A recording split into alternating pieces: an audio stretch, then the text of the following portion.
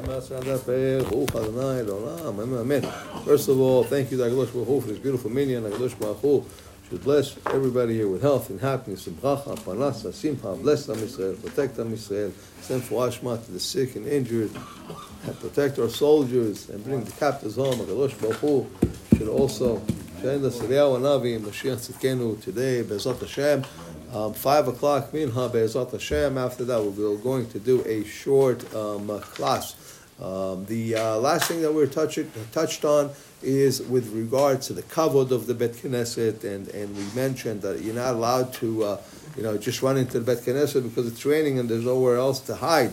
If you needed to call somebody, you'd have to come in, sit, say a Perek Tehillim, something like that, and continue. Then you can call somebody. As far as eating, the only time you're allowed to eat is really if there is a simchat mitzvah, or like we do here, where somebody brings a mezonot le'ilun nishmat, and that's the only eating. In the Beit HaMidrash, since a person basically lives in the Beit HaMidrash, he's there all day long, he is allowed to eat in the Beit Midrash while he's learning. There is no sleeping in the Bet Knesset. A lot of times people fall asleep and somebody talks, but otherwise there is no sleeping. But in the Bet Midrash, he is allowed to take a cat nap. Like my father. Yes, you take a cat nap in the Bet Knesset, so you can go on. Also, he says, with regards to the sitting, how you sit in the Bet Knesset, the person has to sit in the Bet Knesset with kavod, as opposed to sometimes I catch myself sometimes putting one leg on